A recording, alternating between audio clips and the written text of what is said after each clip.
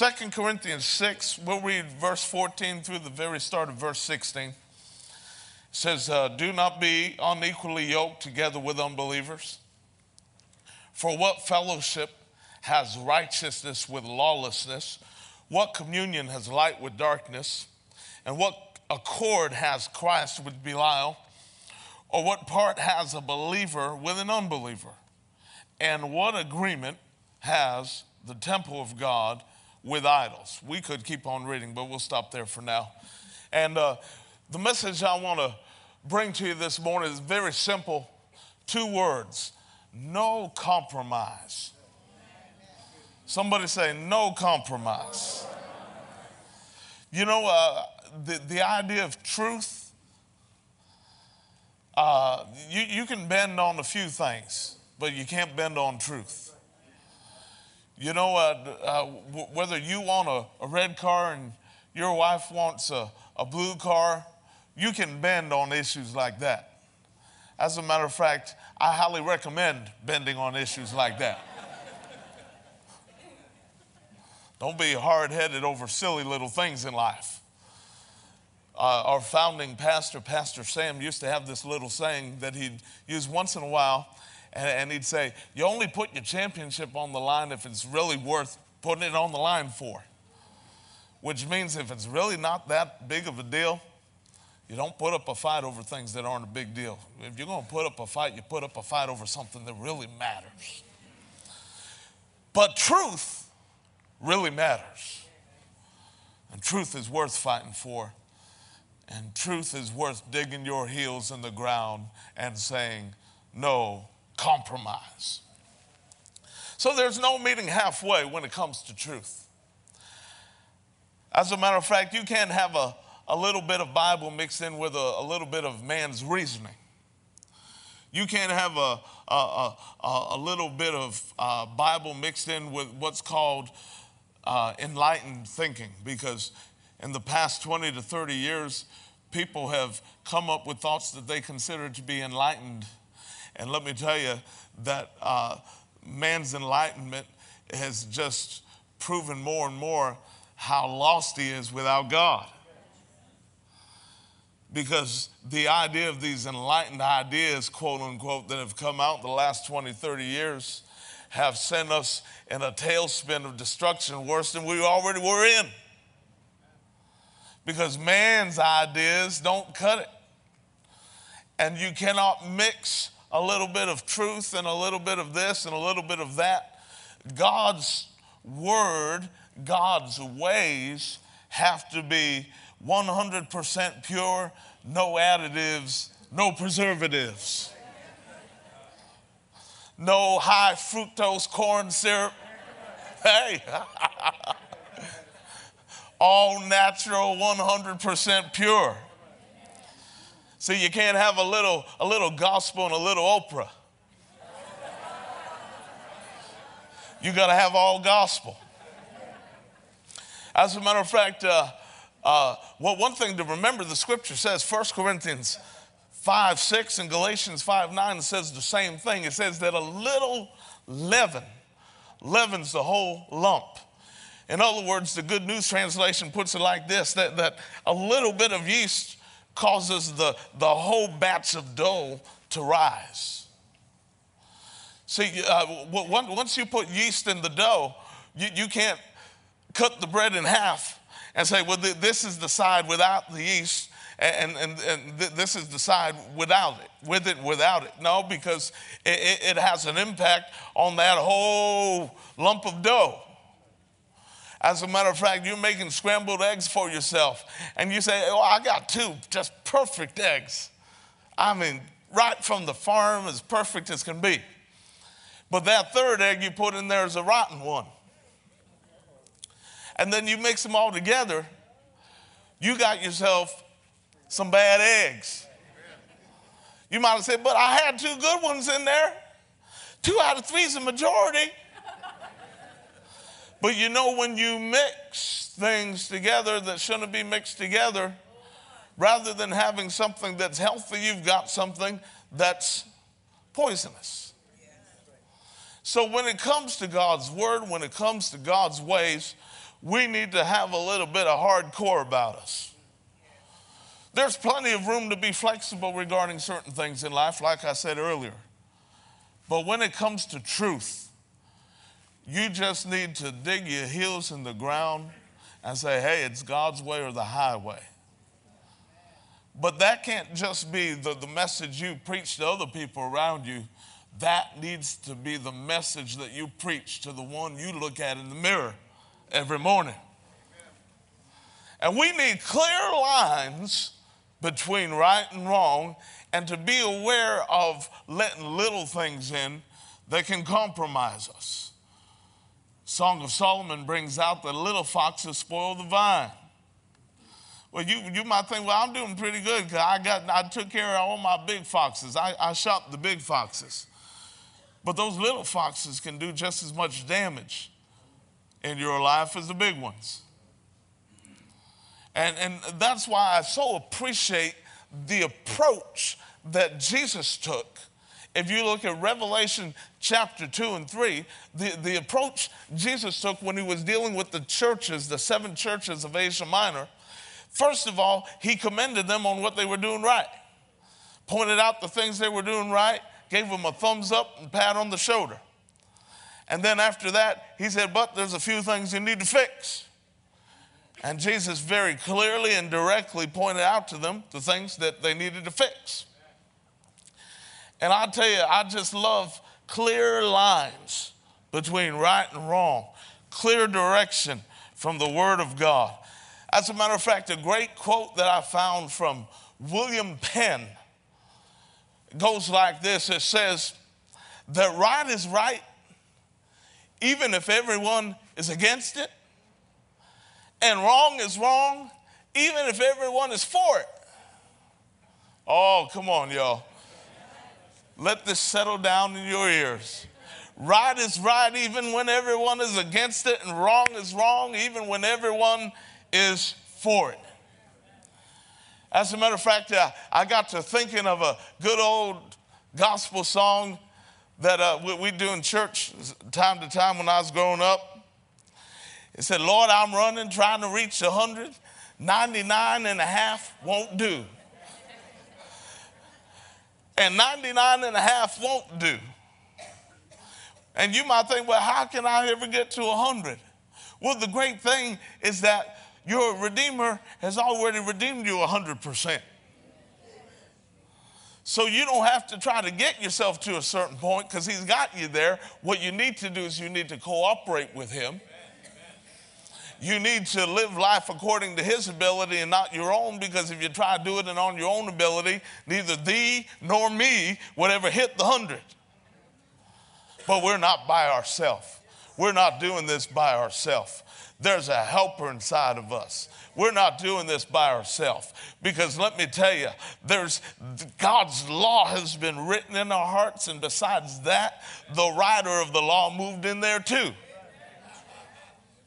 So glory to God. Can 100 be possible? Yes, it can be. On our own strength, you got to be kidding me. But with our cooperating with him, absolutely, glory to God. Thank you, Lord. Let's go ahead and put Psalm 1, verse 1 up on the screen. I want you to check this out. Psalm 1, verse 1 said, blessed is the man who walks not in the counsel of the ungodly, nor stands in the path of sinners, nor sits in the seat of the scornful. In other words, blessed is the person who doesn't compromise.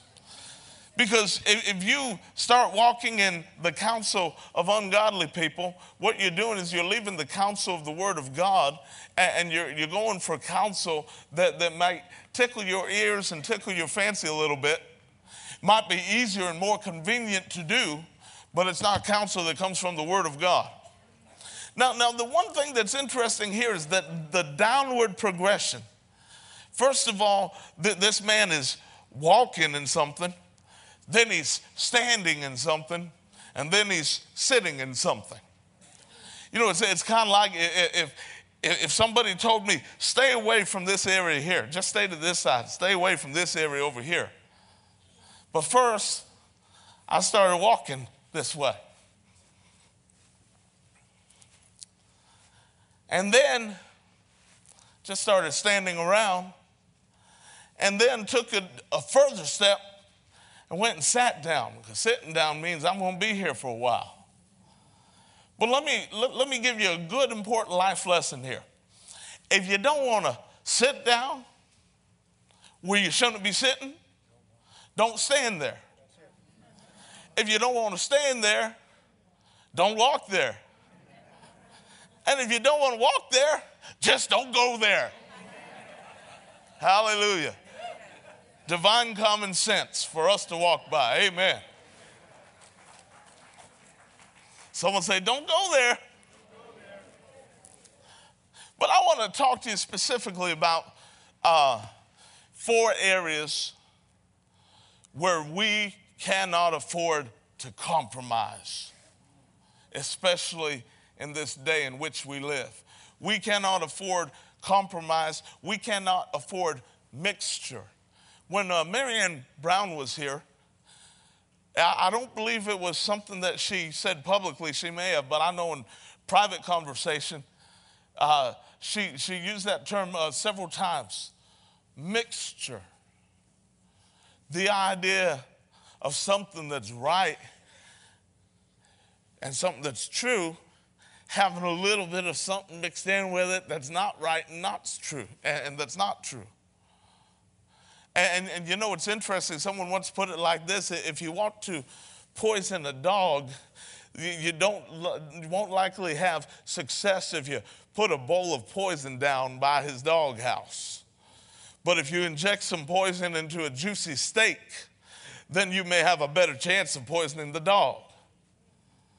And I never forgot that, because you see, the devil has realized that. The devil has realized that if he just comes out with something that is so blatantly off the wall, then we may be quicker to recognize it. But if he can put some error mixed in with something that's truth, then he can try to deceive us.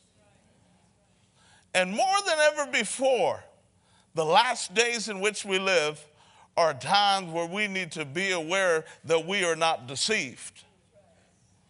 Jesus made that real clear.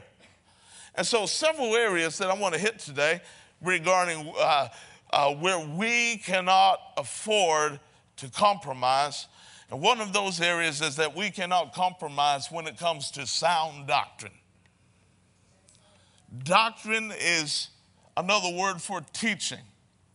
We cannot compromise when it comes to the sound teaching of the Word of God. As a matter of fact, why don't you open your Bible to 2 Timothy 4? We need to realize that if the Bible talks a lot about something, and if there's a lot of warnings in the Bible about something, those warnings are in there for a very specific reason. As a matter of fact, I once heard some good wisdom. You focus in on if the Bible says a lot about something, you focus in on that a lot.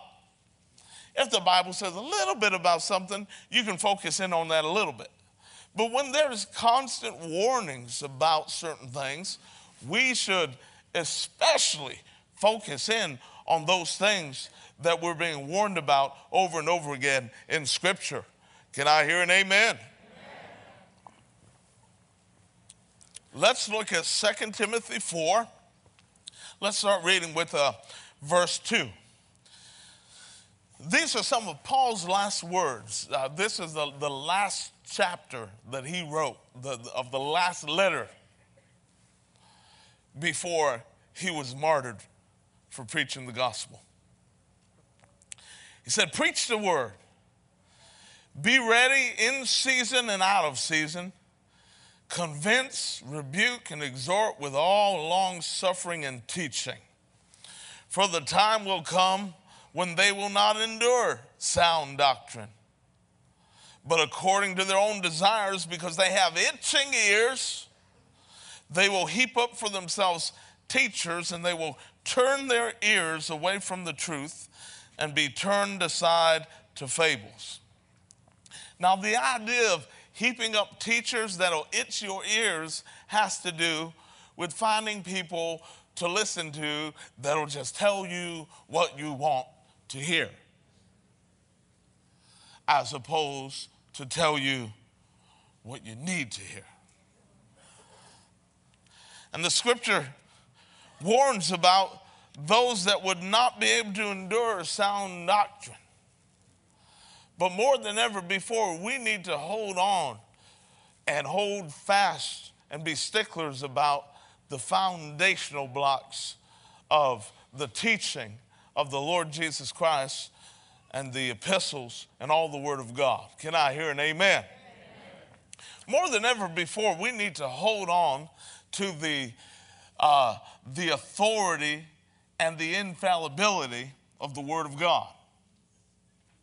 You would be amazed at how attacked the accuracy of Scripture is. You've got nobody out there that is has a crusade to fight about the authenticity of Plato or Aristotle. Yet there's so many people that are out there to fight against and argue against the reliability of Scripture.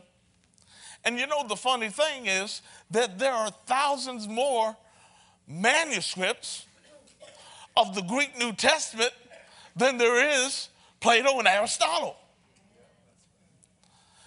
But people can conveniently look over something like that. Why? Because they have an agenda, because they have a crusade they want to fight against and put doubts in the heart of the people of planet Earth against the authority and the reliability of this book. You need to know that this book is right. You need to know that for yourself. Because when shaking comes and someone tries to shake you and shake your grip off the Word, shake your thinking and your walking and your living off the Word, you need to have enough of a foundation where when that wind blows, you say, no, I ain't budging. I know this thing's right. I know this thing's true. We ain't going anywhere else. Where else are we going to go? He's got the words of everlasting life, like Peter said. So we need to hold on more than ever to the authority and the infallibility of the Scripture. And we need to be deeply rooted also in who Jesus is. Pastor John has just started a series. I'm not sure the exact title he's put to it, but the basic essence is, who do you say that I am? As though Jesus were asking us the question, who do you say that I am? And we need to be very, very firm in our belief and our knowing of who Jesus is. We need to be firm in the fact that Jesus really lived, that he really died, that he really was physically raised from the dead. And I do mean physically. So some guys that thought they were smart on the radio identified themselves as Christians, but yet could not bring themselves to believe that Jesus actually physically was raised from the dead. You're not a Christian if you don't believe that.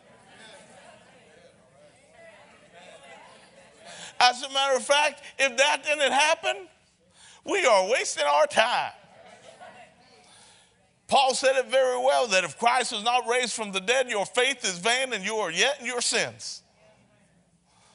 And to quote our founding pastor one time, if Christ is not raised from the dead, you can go eat, drink, and instead of be merry, he said chase Mary. But he is risen. So we have every reason to live according to his words, because his words are absolute truth. And he's alive forevermore. And he's seated at the right hand of the Father. And he's coming again with power and great glory. What you believe about Jesus is important. Can I mess with you? I'm going to tell you straight out. Jesus didn't have no kind of fling with Mary Magdalene. As a matter of fact, when Dan Brown wasn't looking, somebody put something in his coffee, I think. Because there ain't no descendants of Jesus living in France somewhere. So you can just totally forget that. That's just an absolute pipe dream, absolutely bogus. It is not factual. The things people say about Jesus is just absolutely, it's amazing. There are people that try to portray Jesus as being in a homosexual relationship with his disciples. Jesus wasn't interested in none of those hairy dudes, I'll tell you right now.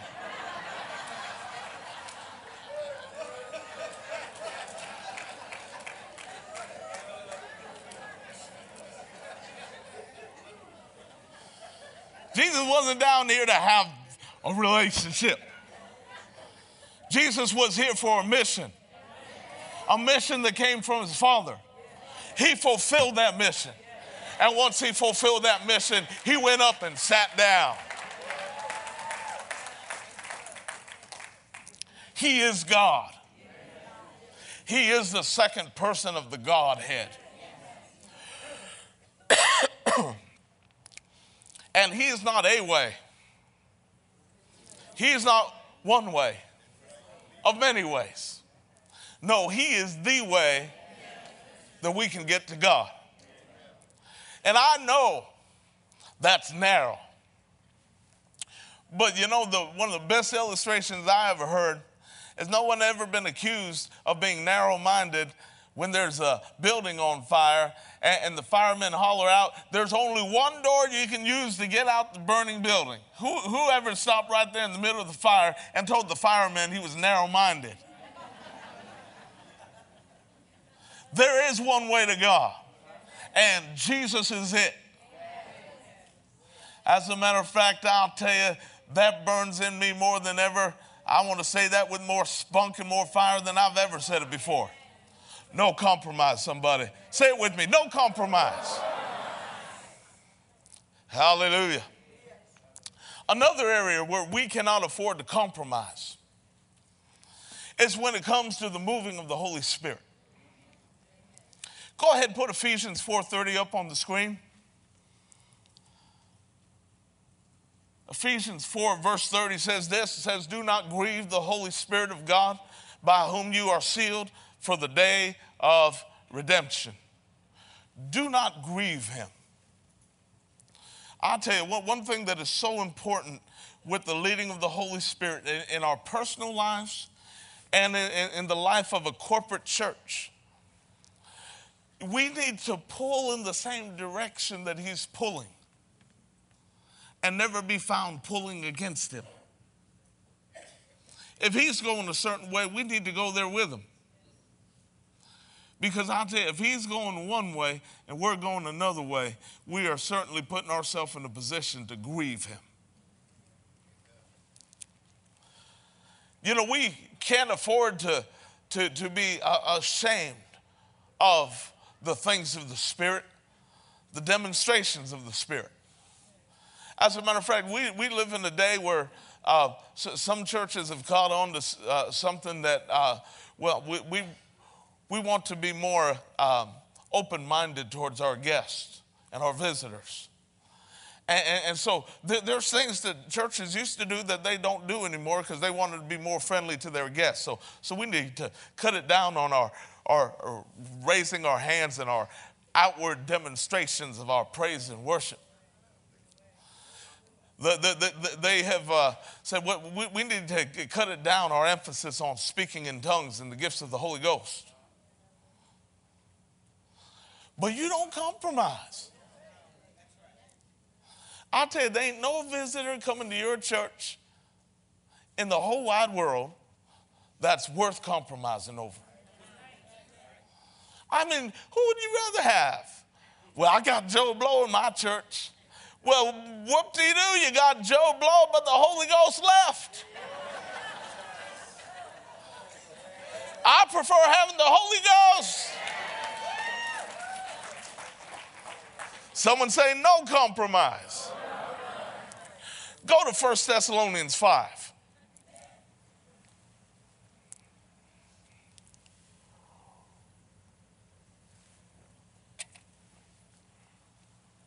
First Thessalonians chapter 5.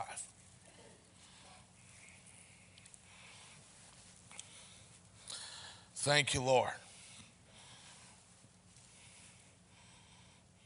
Let's start reading with verse 16. It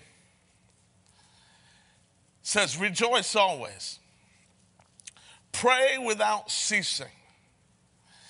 In everything give thanks, for this is the will of God in Christ Jesus for you. Do not quench the Spirit. Do not despise prophecies. Test all things. Hold fast what is good. Don't quench the Spirit.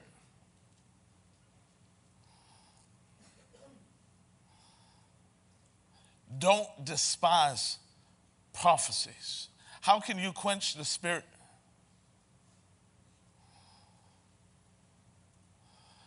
I think one of the greatest ways we can quench the Spirit is when we know that He's pulling us in a certain direction, inspiring us to do a certain thing, moving us to go in a certain direction, and we don't do it. As a matter of fact, what can happen in a situation like that is that you can actually desensitize yourself to His voice. Because let's say that He's talking to you about something and really prompting you to do something, and you talked yourself out of it, talked yourself out of the fact that it was Him.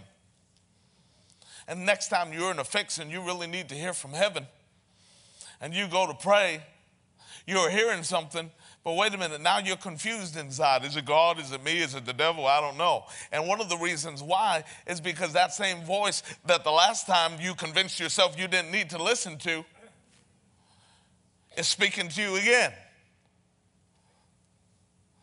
But you've desensitized yourself by not obeying then, so it's harder to distinguish. Because you fooled yourself into saying that, well, God knows my heart. God knows my heart. Yeah, He does. And disobedience is a problem with Him.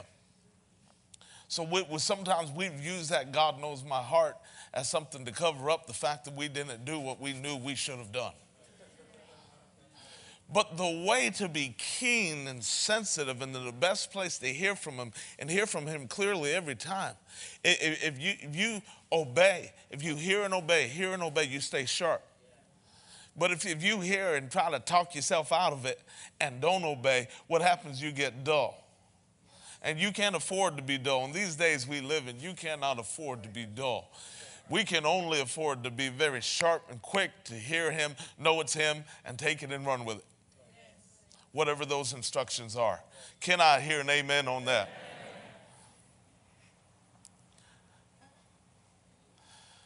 Another thing that we cannot afford to compromise on is when it comes to holy living.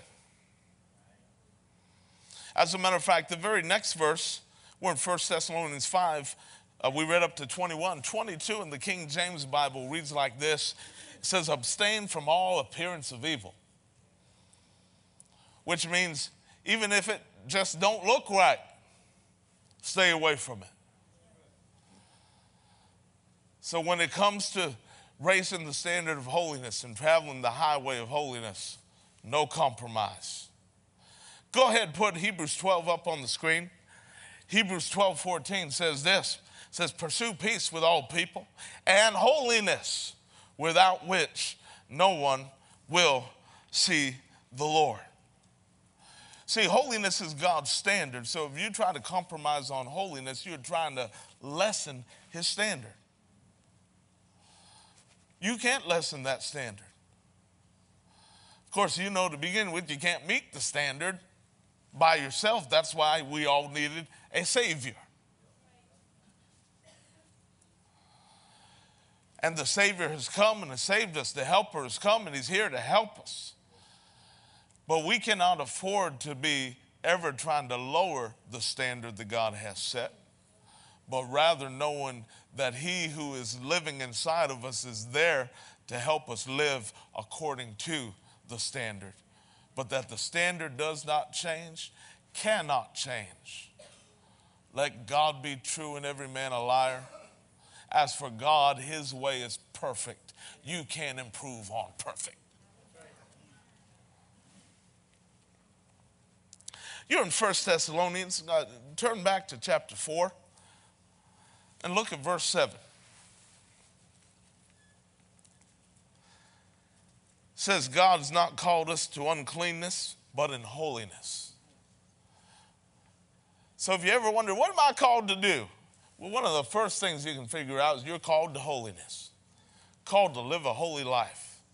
And you got the Holy One living inside you, having imparted his very own nature to you, so that you obtaining that is within reach. Glory to God. You know, it's interesting because you look at it like this, that if God set a standard that we had absolutely no way of being able to get to, we'd be sunk. But the thing that I find throughout the years that I find myself hitting it over and over and over again is just this: that he has given us everything that we need to do what he has asked us to do. He said, be ye holy as I am holy. We can be holy. We've got what we need in order to do that. If God just said, this is what you got to do, have fun trying to figure out how to do it, we'd be sunk, we'd be hurting. But that's not the case. We've got the provision to do everything he's called us to do, to be everything he's called us to be. We're not without the goods. We got the goods.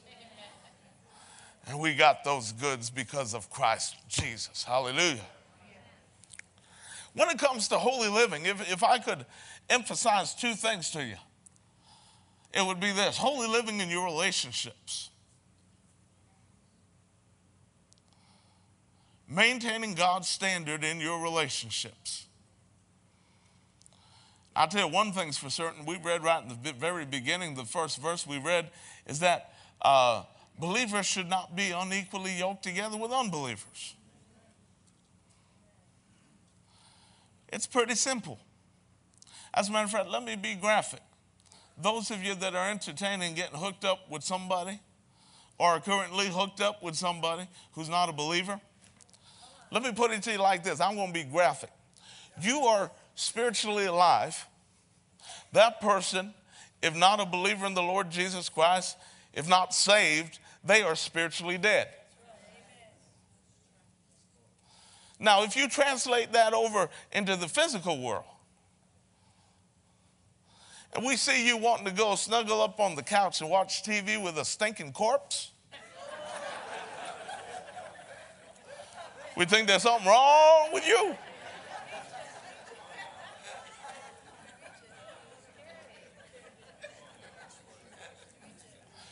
You ought not want to be snuggling up with the dead. You should be interested in bringing life to the dead. Bringing the gospel so that those people who are spiritually dead can come on over to the kingdom of his dear Son and enjoy life, eternal life in him. But that is huge. You can't afford to be in relationships that aren't right. As a matter of fact, it's interesting how people look at so many other things that they want in a man or want in a woman as being important, and how spiritual things often fall so short on the list. I mean, they're way down in 10th place somewhere when it should be top of the list.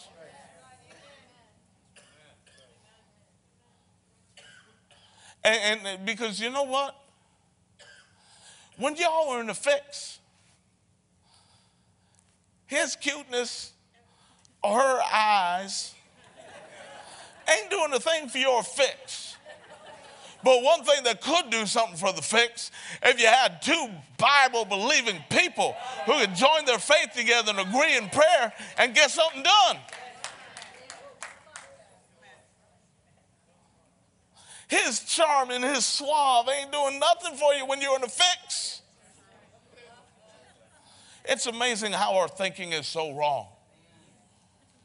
So step that thinking up.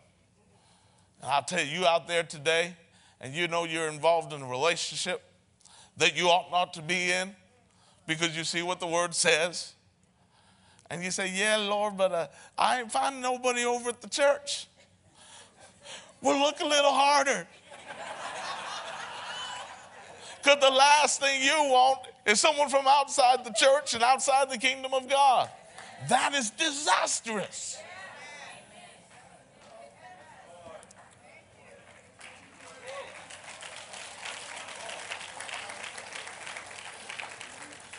Another thing, no compromise when it comes to the area of your finances. You might think Uncle Sam's taken from you, but it's not right for you to take from Uncle Sam.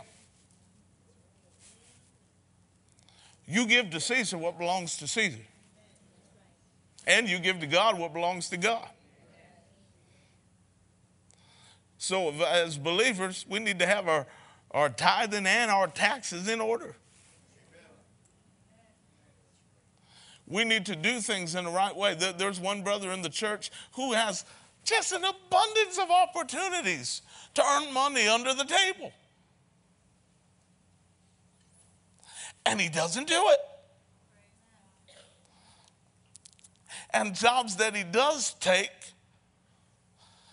he keeps records of how much he makes, sets aside a certain amount of that, and then when it comes time to do the taxes, he goes ahead and pay the money that he owes on those jobs that he did, those side jobs that he did, that did not have taxes automatically withdrawn from it. That's called integrity. That's called no compromise. That's the right way to do it. You might think, well, but you know, Pastor Ray, times are hard. Times are hard. So you think that doing it the wrong way is the cure to your hard time? No, doing it the wrong way is not the cure. Doing it the right way is the cure. You want to tell me God don't know what he's talking about? And that you do? Let's see. God or you? I don't need to be Einstein to figure that out. Come on now. So let's go ahead and do things right. No compromise when it comes to God's standard of holiness. And no compromise when it comes to our faith. Oh, I'll tell you, I just get fired up thinking about Joshua and Caleb when they went in to spy out the promised land. They were 2 out of 12 spies that went in there. 10 spies. Even though God said the same thing to all of them, 10 came back and said, we can't do it. But 2 came back, Joshua and Caleb, came back and said, yes, we can. And the words that God spoke regarding Caleb were amazing words. God called him a man of a different spirit and one who has followed him fully. And I tell you, when you are a person of no compromise when it comes to your faith, God will say the same of you. You're a person of a different spirit. You're not the average going along with the crowd. No, you stepped above what the rest of the crowd's doing. And God will identify you as well as one who followed him fully. Why don't you go to the book of Daniel?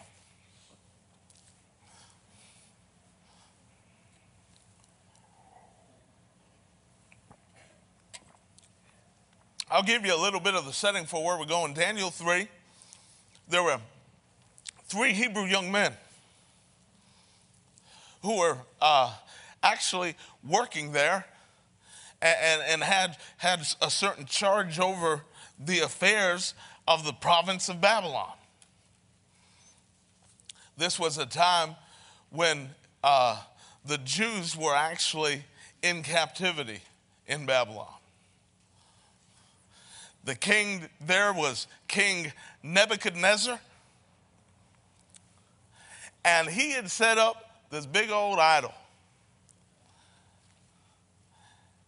And the rule was this: when you hear the music get going, that's your cue to bow down before this idol. And then along the way, word got back to the king that 3 of these guys working for him weren't bowing when the music started. They weren't bowing. And so in verse 16 of Daniel 3, we see their conversation with the king. It said, Shadrach, Meshach, and Abednego answered and said to the king, O Nebuchadnezzar, we have no need to answer you in this matter. If that is the case, if what is the case, that means if you throw us in, our God to the fiery furnace, because let me just set that up. That was the penalty for not bowing. Anybody who doesn't bow, they're getting cooked. They're getting thrown into the fiery furnace. So keep that in mind. So they said, O Nebuchadnezzar, we have no need to answer you in this matter. If that is the case, if you throw us in the furnace, our God whom we serve is able to deliver us from the burning fiery furnace, and he will deliver us from your hand, O king. But if not, if you don't throw us in the furnace, let it be known to you, O king, that we do not serve your gods, nor will we worship the gold image which you have set up. Someone say, no compromise. Now let's go down. So the king gets so upset. I mean, he fires this thing up 7 times hotter than it already was, to the point where the guys that are putting Shadrach, Meshach, and Abednego into the fire, they die from the heat. They die from the blast. Now, what happened to these 3 guys? Check it out. Verse 23. And these 3 men, Shadrach, Meshach, and Abednego, fell down bound into the midst of the burning fiery furnace. Then King Nebuchadnezzar was astonished, and he rose in haste and spoke, saying to his counselors, did we not cast 3 bound men into the midst of the fire? They answered and said to the king, true, O king. Look, he answered, I see 4 men loose, walking in the midst of the fire, and they are not hurt, and the form of the 4th is like the Son of God. Go to verse 27. And the satraps, the administrators, the governors, and the king's counselors gathered together, and they saw these men on whose body the fire had no power.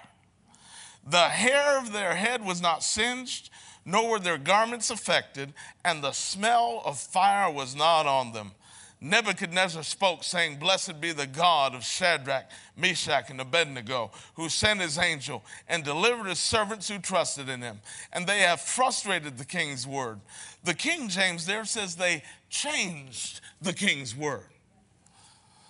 And it goes on to say, and yielded their bodies, and that they should not serve nor worship any God except their own God. And look at verse 30. It says, then the king promoted Shadrach, Meshach, and Abednego in the province of Babylon. These guys did not compromise their faith. And as a result of them not compromising and not denying their Lord, what happened? It resulted in God's presence and God's power to liberate shown right up there in the midst of the fire. Let me put it to you like this. Refusing to compromise is how 3 bound men can somehow become 4 loose men. You look at the word, he said, I put 3 men bound into the fire. Now I see 4 men loose. So you know that when you don't compromise, the 4th man's with you. Yeah, now. And you also know this, that he's not just with you, but he's with you to break the chains off that would have you bound. No compromise. What else? The New King James says that God sent his angel and delivered his servants who trusted in him and have frustrated the king's word. The old King James says that the king's word was changed. And I'll tell you, when you honor God's word and honor God's word first and put God's word first, put God's commands first, I'll tell you what will happen is that God will honor his word, and his word won't change, but he'll change around the words that were spoken against you. Hallelujah. Said if somebody's word is going to change, it'll be the king's, because God said it ain't going to be mine. My covenant I won't break, neither will I alter the thing that's gone forth out of my mouth. Hallelujah. And I can tell you this with certainty. If you're a person of no compromise, and if you keep the smell of no compromise in your life, or should I say it like this, you keep the smell of compromise off of you, then God in turn will keep the smell of the fire and smoke off of you. You keep the compromise off you, God will keep the fire and the smoke off you. Hallelujah. Let's look at one other example here in Daniel 6. Now this is Daniel, the great, one of the greatest events in the Bible. There's so many of them, but I tell you that there's just something about Daniel being in that lion's den. Ain't no Sunday school story. Let me tell you, this happened. Somebody say, this happened. This is a real event. See what happened, some hot shots that didn't like Daniel so much tried to set him up. So they got the king talked into this stupid thing that nobody can make a request of anybody except you, O king, for the next 30 days.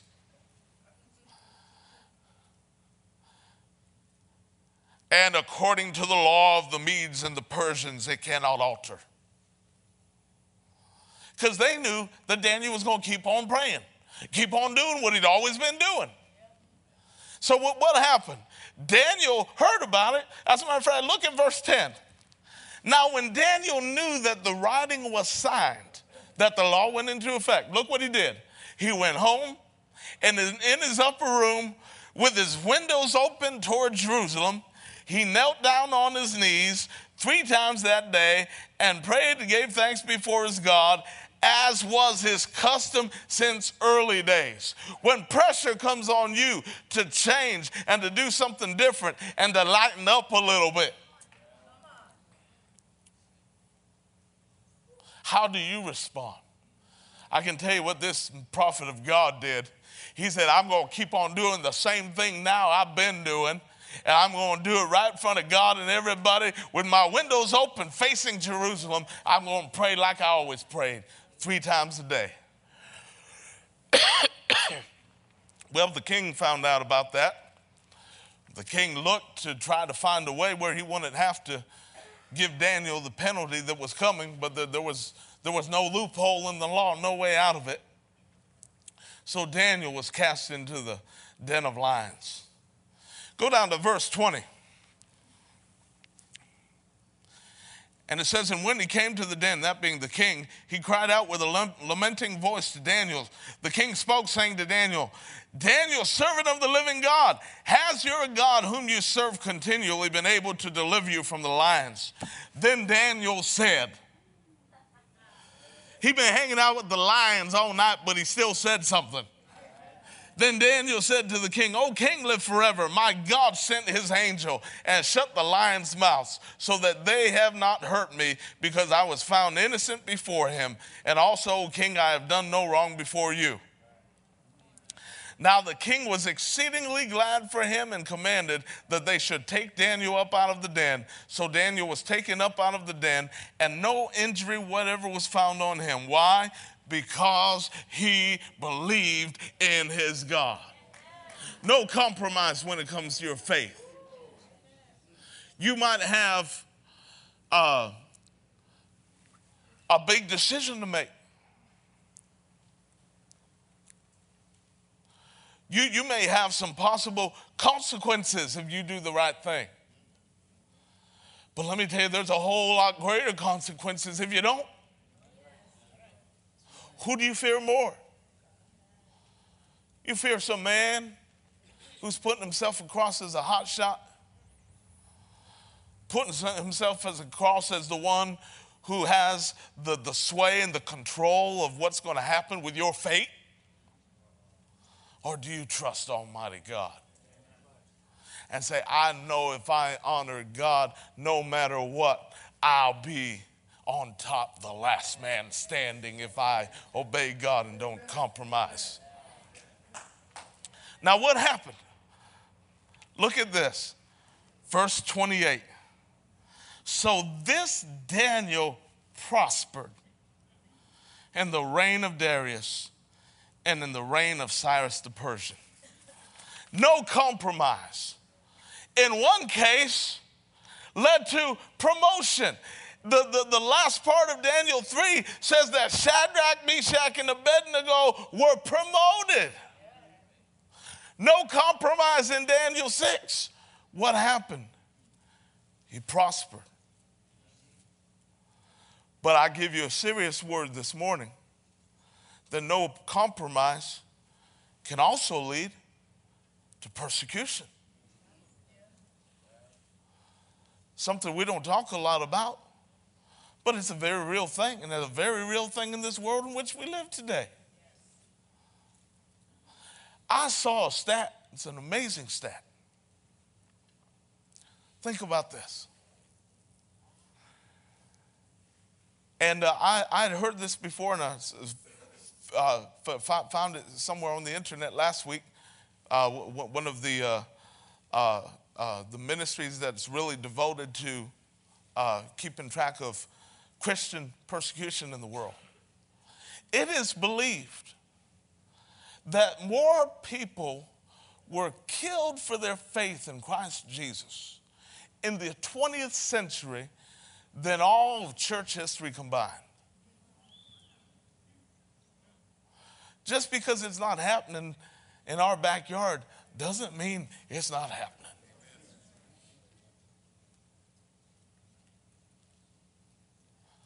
So I'll tell you, no compromise. What happens? Well, like Shadrach, Meshach, and Abednego, promotion's coming. No compromise. Like Daniel, you'll prosper. No compromise. Also be aware, there's persecution out there. And the Bible has some very interesting things to say about it. As a matter of fact, Jesus told you how to respond when all men are speaking evil of you falsely for his name's sake. He said, go ahead and spin and leap for joy and have a party. Great is your reward in heaven. It is worth it to take a stand on what is right and what is true and say, no compromise. It is worth it. I love Revelation 12:11 that said they overcame him by the blood of the Lamb and the word of their testimony, and they loved not their lives even to death. Let me throw out a scenario to you. What if you were confronted with a choice that these guys had to make? Either to continue to honor God or face some serious consequences that will either take your life out, affect your family, result in persecution. What would you do? Let me say this to you. The time to make the determination what you do is not when the gun's pointing at your head. The time to make the determination what you're going to do is right now. and to say, no compromise. I believe it was Polycarp who was one of the early church fathers. And he was an older man at the time, but facing death because of his belief in the Lord Jesus. And he said something along these lines when he was asked one last time if he was going to recant his faith, if he was going to take it back. He said, 80 some odd years I've served him, and he's never done me any wrong. How can I turn on him now? That's the basic essence of what he said. How can I turn on him now? There was another story, another early church father who went and won somebody to the Lord. And the person he won to the Lord was a silversmith who made his living by making idols. And he quickly realized that his way of earning the bread was not compatible with his new life. So he said to the one that brought him to the Lord, he said, what am I going to do to take care of my family? How shall we live? But the man who won him to Jesus made this statement. He said, must you live? And I heard that and it made me think of something. Galatians 2:20. I am crucified with Christ. Nevertheless, I live. Yet not I, but Christ lives in me. And the life I live in the flesh, I live by the faith of the Son of God who loved me and gave himself for me. No compromise. Hallelujah.